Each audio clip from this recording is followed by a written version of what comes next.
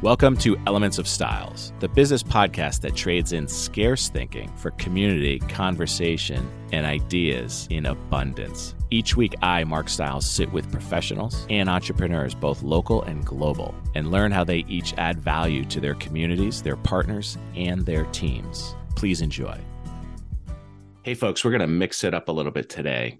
Recently, I was asked by the Boston chapter of Entrepreneurs Organization to host their podcast. That podcast is called Leadership in Action. Check it out. Here is an episode that I recently hosted.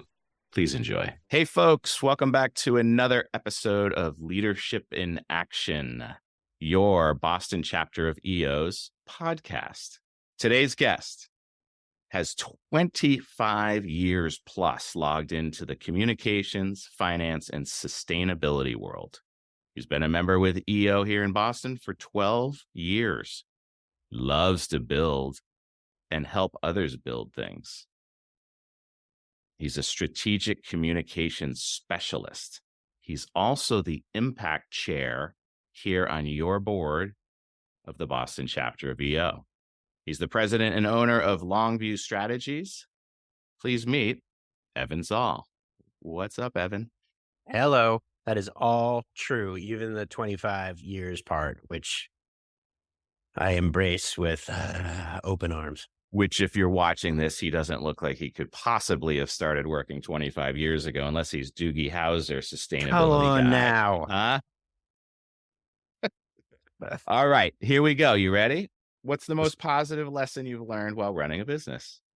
Yeah, so long time, those most of those 25 years running a business. This too shall pass. That is the one that has taken me the longest to learn, I think, what it really means, the good and the bad.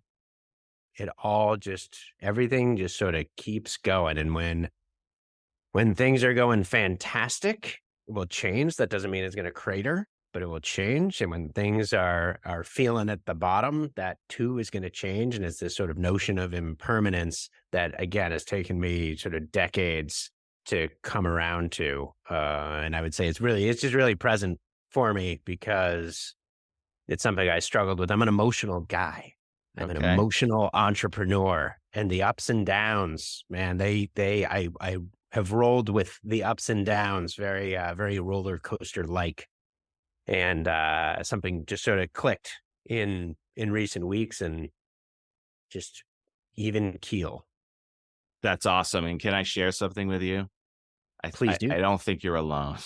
No, I think no, I don't think so. Are rowing that same boat in entrepreneur land. And yeah. I get it, right? This too shall pass. I mean, I heard that as a kid. I heard that as an adult. And it's something that takes a lot of introspection to really believe, especially when it's on the downside of something and you don't feel like it's going to pass. Right. And then on the flip side, the wave, right? We always talk about it as you're riding the wave, right? You're on the up. Now stay on the wave as long as you possibly can. Definitely. Stay on that wave. Sometimes you forget that wave might crash.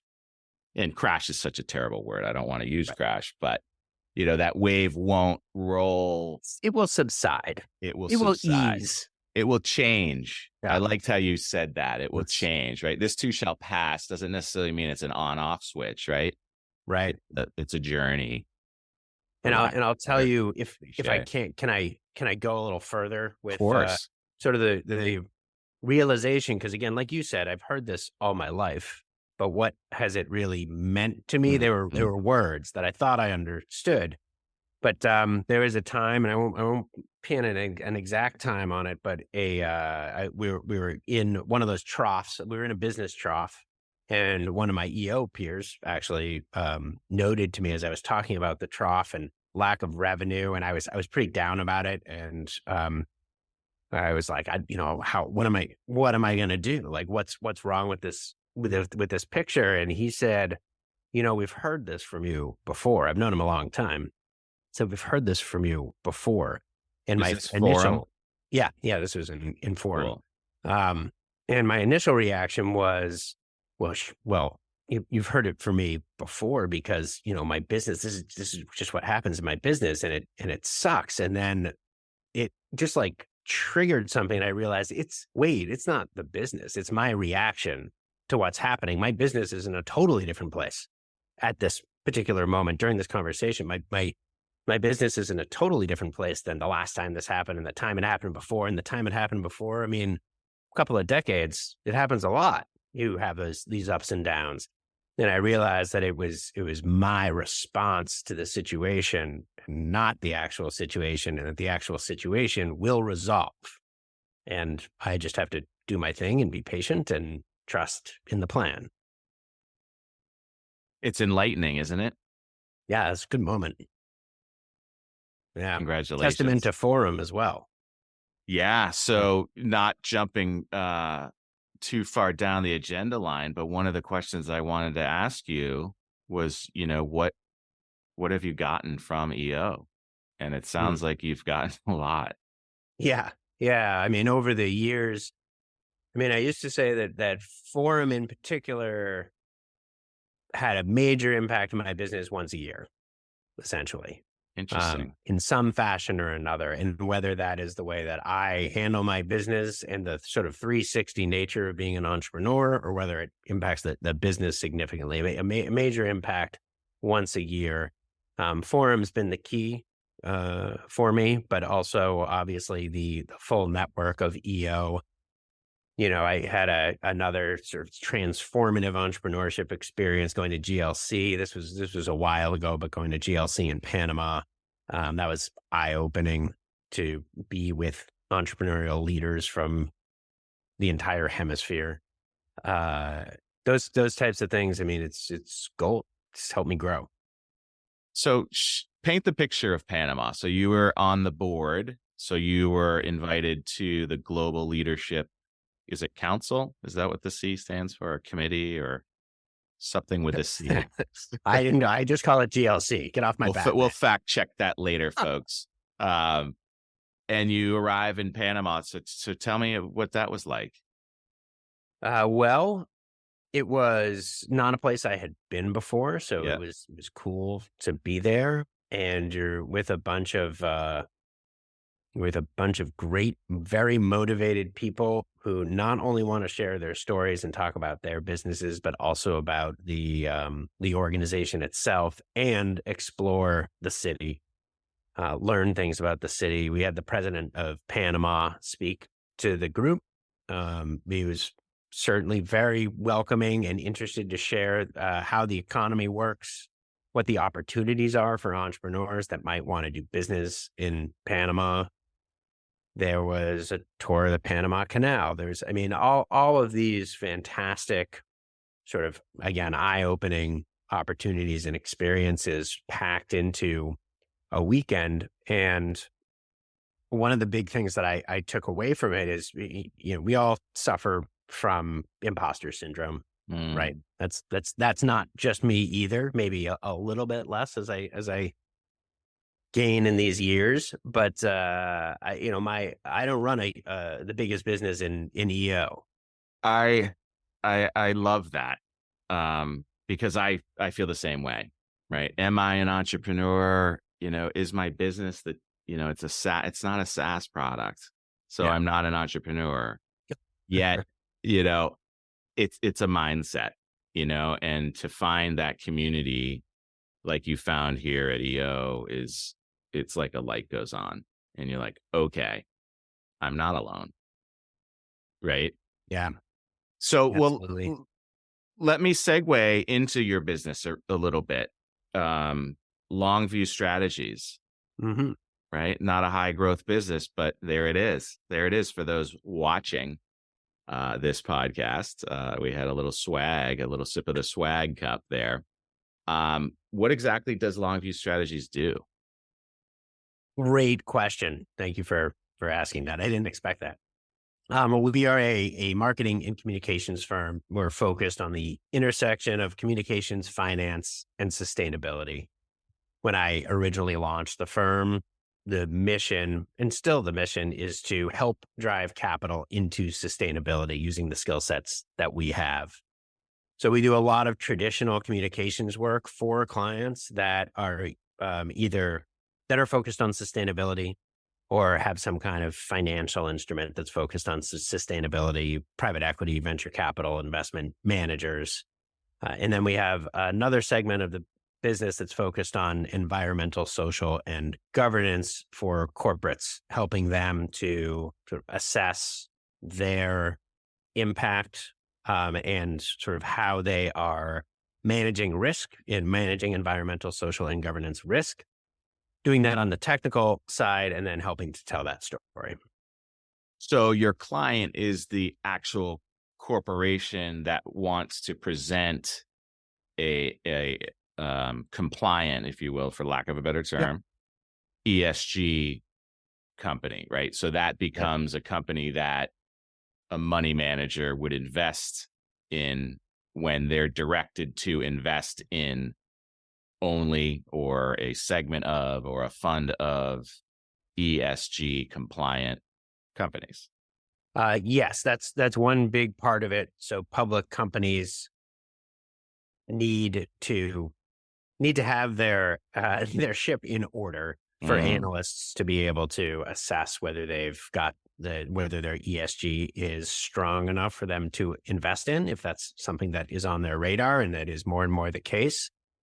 But we also see private companies do it, and we see private equity do it for their portfolios. VC is starting to do it more and more. So what are best practices of a company to show that they are ESG compliant, approved, certified, whatever the tag may be?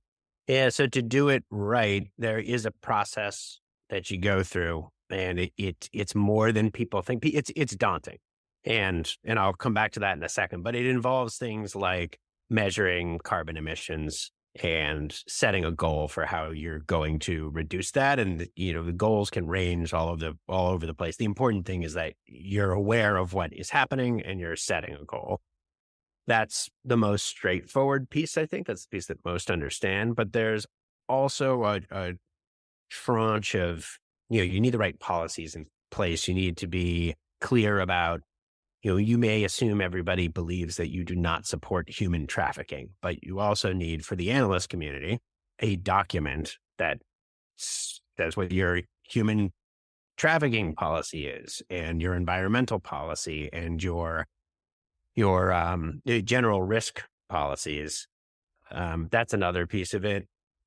DE&I, workforce treatment, human capital management. That's another piece of it. There are all these interlocking pieces, and there is a process to go through. It's a very defined process to figure out what's important to your business and what you need to focus on, because you don't actually need to focus on everything. You need to focus on certain things that are most important and, as we say, material to your business. But let's take an organization like BlackRock, and they say we're only going to invest funds in ESG companies for this fund or for this subset of investors or whatever it may be. But who actually certifies them? Who is there? There's policies and procedures. Is it self-reported? Is there a overseeing body that kind of analyzes whether the boxes are being checked properly? Yeah, so it's a big mess. I'll be perfectly honest. It's this whole evolving system of frameworks and standards that is not universal. There are things like SASB, which is now ISSB, which I think is the International Sustainability Standards Board. There's GRI, which is the Global Reporting Initiative. There's several of these different frameworks that you would report to. And the holy grail was to make this all one, to standardize all this. But it's looking more and more like maybe that's not going to happen, because businesses are different. They're in different sectors. And just as you may report on your financials a little bit differently in different cases, you should be able to report on ESG differently in different cases, but that's all evolving for sure. That's interesting. And you're on the forefront of it. So again, rewinding the tape. So you're helping promote this for companies to help them shine the light on what they're doing in that space? Yeah. So there are two aspects to the business. That's one of them. One of them is helping them get the ship in order and then Okay. helping them report on it and communicate about it. Okay. And the other side of the business is a little more straight up marketing and communications for firms that that might have climate technology or might be an investment firm that focuses on socially responsible investing or something along those lines, where we're their marketing firm, where their marketing and communications outsource solution. Got it. Got it. So that's really interesting. And, I say this a lot on this podcast. I go to these events and I meet people and I'm like, Evan, really good guy. I have no idea what he does. Now I do.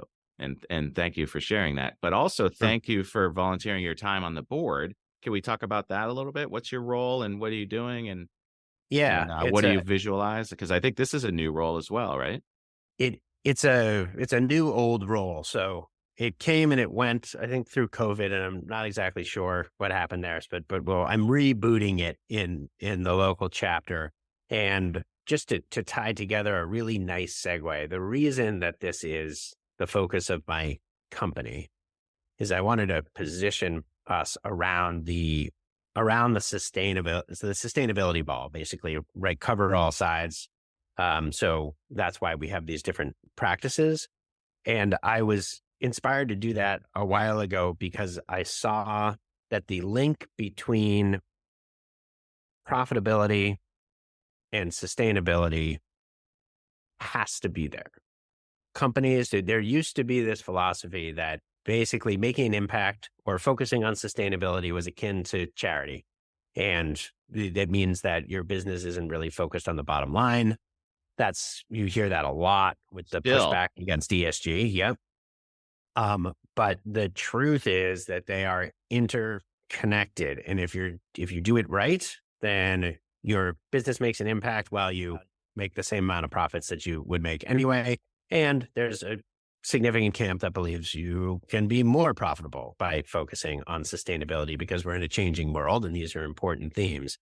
So the impact share, in terms of EO, is really driving home the notion that as businesses, we have an impact in our individual businesses, whether we know it or not, whether it's intentional or not, we have an impact. And my goal is for us to make it more intentional. So that can be, we have an impact, like my business is built around it. So our impact is part of the service. We are helping, we are using our skills to make the world a better place. That really is what we're trying to do. But it may not be that as straightforward. You may run a business where the product or service has nothing to do with that, but you're still impacting your employees and you're still impacting your vendors and you're still impacting the community around you. So being intentional about the way you go about that should be inherent in how we run our businesses. And as EO begins to sort of embrace this, and we will all embrace this eventually, we're going to see cumulatively that the impact that the chapter has, that all of our businesses have, and the Northeast and the national EO, I mean, the cumulative impact is significant. Small businesses make up a big part of this economy. And if we're all aware of the impact that we're having, we can measure that and we can feel pretty good about not just the money we make, but also the impact that we're having. So what are you hoping to accomplish in this role as impact chair in our Boston chapter of EO? Like, what are you hoping, what impact are you hoping to have as the impact chair? Long term, it would be to measure that cumulative impact. Short term, there's definitely a lot of education. Not everyone thinks this way. Not everybody understands or believes in the connection. But I believe that as we continue to educate, people will see that the connection is there. And then being able to aggregate what we're all doing and tell that story first at the chapter level. But I've already been in touch with people in other chapters that think the same way. So if we can start to spread this out in the Northeast, again, that is the vision, is to sort of show the world the impact that EO businesses have. Evan, how much of this, how much of the resistance, if you will, to the open mind to ESG and all of what it is kind of a political conversation that you have to overcome? Well, more recently, it didn't used to be a political conversation. It used to be just an economic conversation. It's interesting on the corporate side, it's not very present. On the investment side, it has been more present, and you've seen a pullback. I mean, going into 2022, there was more and more momentum around putting money into sustainability, into ESG. It was, we were hitting a tipping point with that, and the political backlash did a really good job of tamping that down for a while. It's starting to come back to where it was, but it has definitely disrupted the conversation in a big way. On the corporate side, they have to do, large companies have to do this. Public companies have to do this. Anybody who is doing business in Europe has to do this because Europe is mandated. European companies are mandated. Are they doing a good job that it's something that we would want to model? It's pretty messy. And that's one of the this is a whole nother conversation, but ESG was essentially thrust into the spotlight before it was cooked. It's not done. Yes. So understood. There's still more evolution to it. So they're doing an okay job, but they just made an announcement. They're just delaying some of the requirements. They're kicking the can on a few requirements, but companies have to report on how they're measuring risk on ESG to their company and their impact outside the company in terms of ESG. And there's one of the things that they need to do is look at their supply chain. So if you're in the supply chain of a European company, then this is going to come to you. And this is what we see all the time. It's actually a fairly big driver of that side of the business is they're getting RFPs, especially mid-market companies are getting RFPs from European customers, and they don't know how to respond to them. They're getting questions about ESG and they have nothing in place whatsoever. And we've already heard anecdotally of some business losses, some losses that are associated with, they can't fill out the RFP. And that's going to happen more and more. And that's one of the reasons we focus on mid-market companies, because large multinational companies, they go to EY, they go to Deloitte. They're going to just buy the whole thing, just do the whole thing. Mid-market companies, for the most part, are stuck and a little bit lost in terms of where to begin. And they're not going to devote the same kind of investment to a Deloitte or an EY to figure it out. So there you are, solving the problem. Leading the way. That's what we say. I love it. I love it. So with those mid markets, how daunting is this? Like, is there a standardized way of systematizing this process, or is each company so specific and unique that it requires almost a full-time employee to make sure that it's staying compliant? It can be systematized. It should be systematized. In terms of mid-markets who are just starting out, it's definitely not. And it's everyone's in the same boat, and it's not their fault. You haven't been tracking carbon emissions. You don't have all the information. So going out there and getting the data is a whole process. Usually, at a lot of mid-market and definitely even a little bit smaller, there is someone appointed to handle this. They might be VP of operations. They might be the general counsel, but it's not their job to figure out the ESG equation. It's something that just has to be done. It will grow into a job once things get settled, but a lot of companies are starting with nobody to handle it, basically. So are these huge opportunities for other folks to jump into that process? And I do carbon emissions calculations. I do Yes. this. And Yeah, are you seeing totally. that? Totally. There's a lot of providers. A lot of them are highly qualified. A lot of them are not. A lot of people are just throwing their Yeah. hat in there. um, and, the good news is, my advice to any mid-markets who are in this, who are listening, are Call to, Evan. yeah. Well, we're always happy to have a conversation about what questions to ask. Yeah. And we do a lot of that. Just make sure you're educated about what exactly it is you're looking for from your team that you're assembling and what the real needs are. The other thing we see a lot of is trying to piecemeal it. I'd mentioned the RFPs. So, I had this RFP I mentioned. Can you just write this specific response to the RFP, or we need this one policy in place? Really, honestly, the best thing to do is step back and say, what am I going to need over the next 2 years to really, as we say, respond, not react. Think it Yeah. through, put it together. It is daunting. There's no question. It's But a new business function.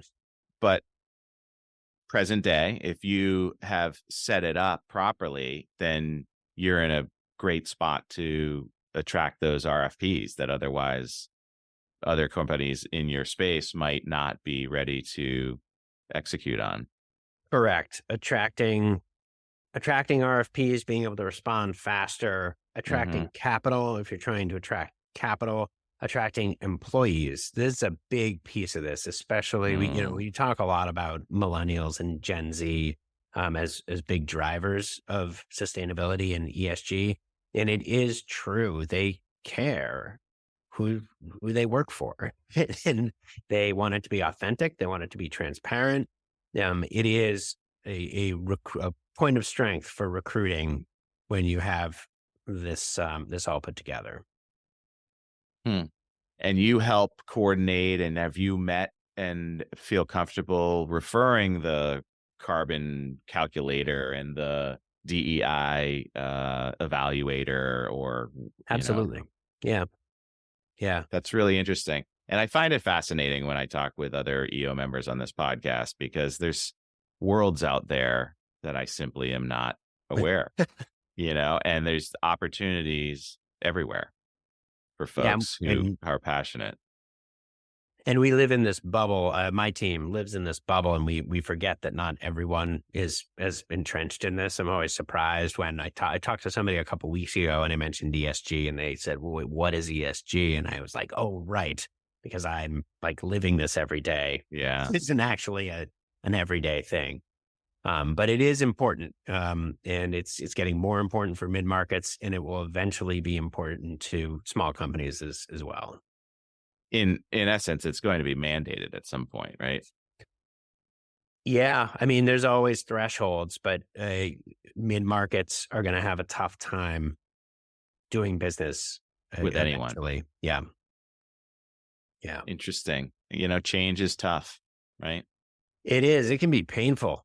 And I did want to throw out there are plenty of companies that do tackle this proactively because they want to be more sustainable. We have clients like that, and we love working with both types of clients because there's so much value to those who where making an impact is part of their DNA. And this is another way to formalize it, and they're excited about it, and they have processes in place.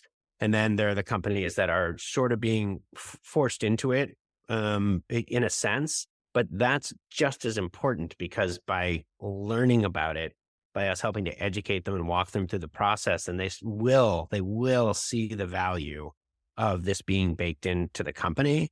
And that, I mean, it's so cheesy, but it makes the world a better place. And I get pushback on that, where there are some entrenched sustainability advocates that believe that those who are doing it because it's required to doing it, that there's less value to that, and it almost sort of doesn't count. And I couldn't disagree more. Yeah. Sometimes, that's how change happens, right? You get dragged kicking and screaming, but then you're better for it. Amen. And those that may be kicking and screaming realize you're right. There's bottom line value to this. Definitely. Is anyone tracking that? Yeah, I mean, the numbers are all over the place. It's a young industry, but you talk about, again, if you think about DE&I as an example, Yeah. there are two obvious examples. DE&I, you can be exposed to lawsuits. You can lose people. This was a big issue in big tech where there were a couple of companies that weren't able to retain staff, and the cost of turnover is high. It really impacts the bottom line. The other piece of it is But managing that's climate culture. risk. That's culture at that point, right? It's culture. There is legal exposure, Yeah. but it's entrenched culture of making sure that no matter your background, you have the opportunity to excel Yeah. at a company, and you're given the tools that you need in order to do that. And climate risk is the other huge one that is really easy to point to. If you're not tracking and measuring how you're going to respond to extreme weather events, flood risk, I mean, it couldn't be more obvious, right? You're jeopardizing your business.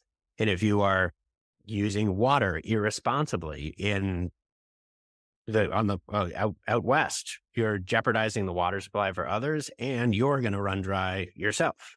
So being able to measure this stuff and put numbers to the risk, investors look at those things. If you're a food and beverage manufacturer in a drought, in an area that's susceptible to drought, and you're not thinking about how you're using water, that's a big risk.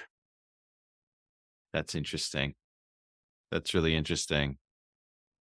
So when you're not helping folks with their business, when you're not helping our members raise awareness around this and help impact and make the world a better place, and I don't think that's cliche or cheesy. I think that's mission oriented and profound.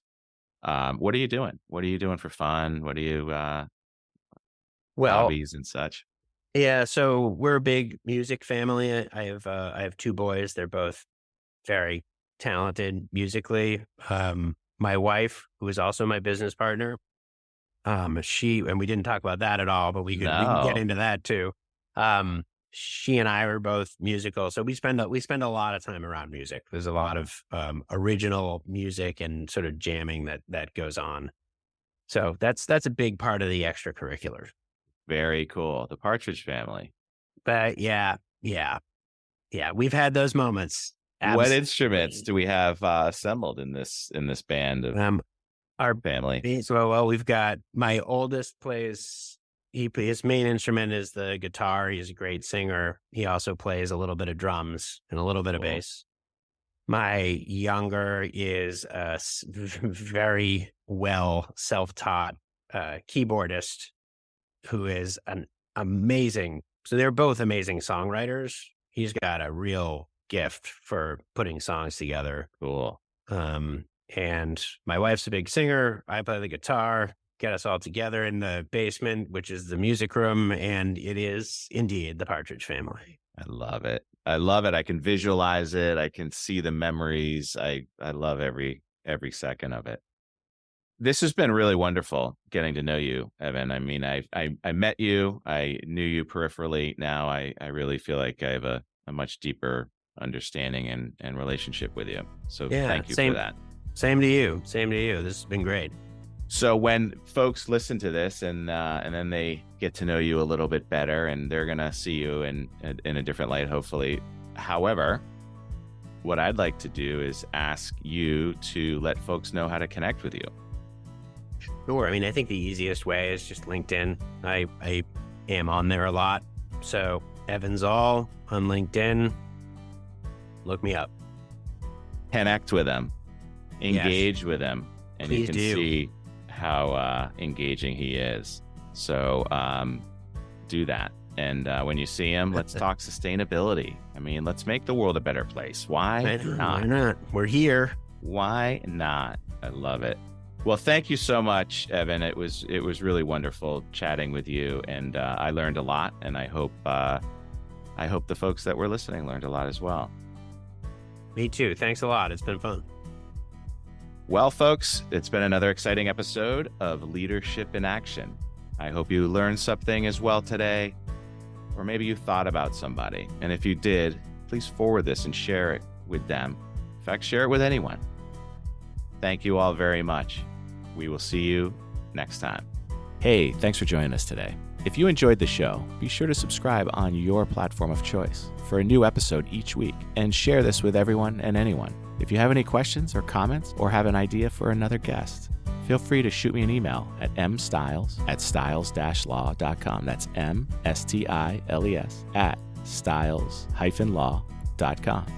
And if you are a real estate professional, be sure to check us out on our private, exclusive Facebook page, The Real Estate School at 892, for content and Massachusetts continuing education opportunities. Be well, folks.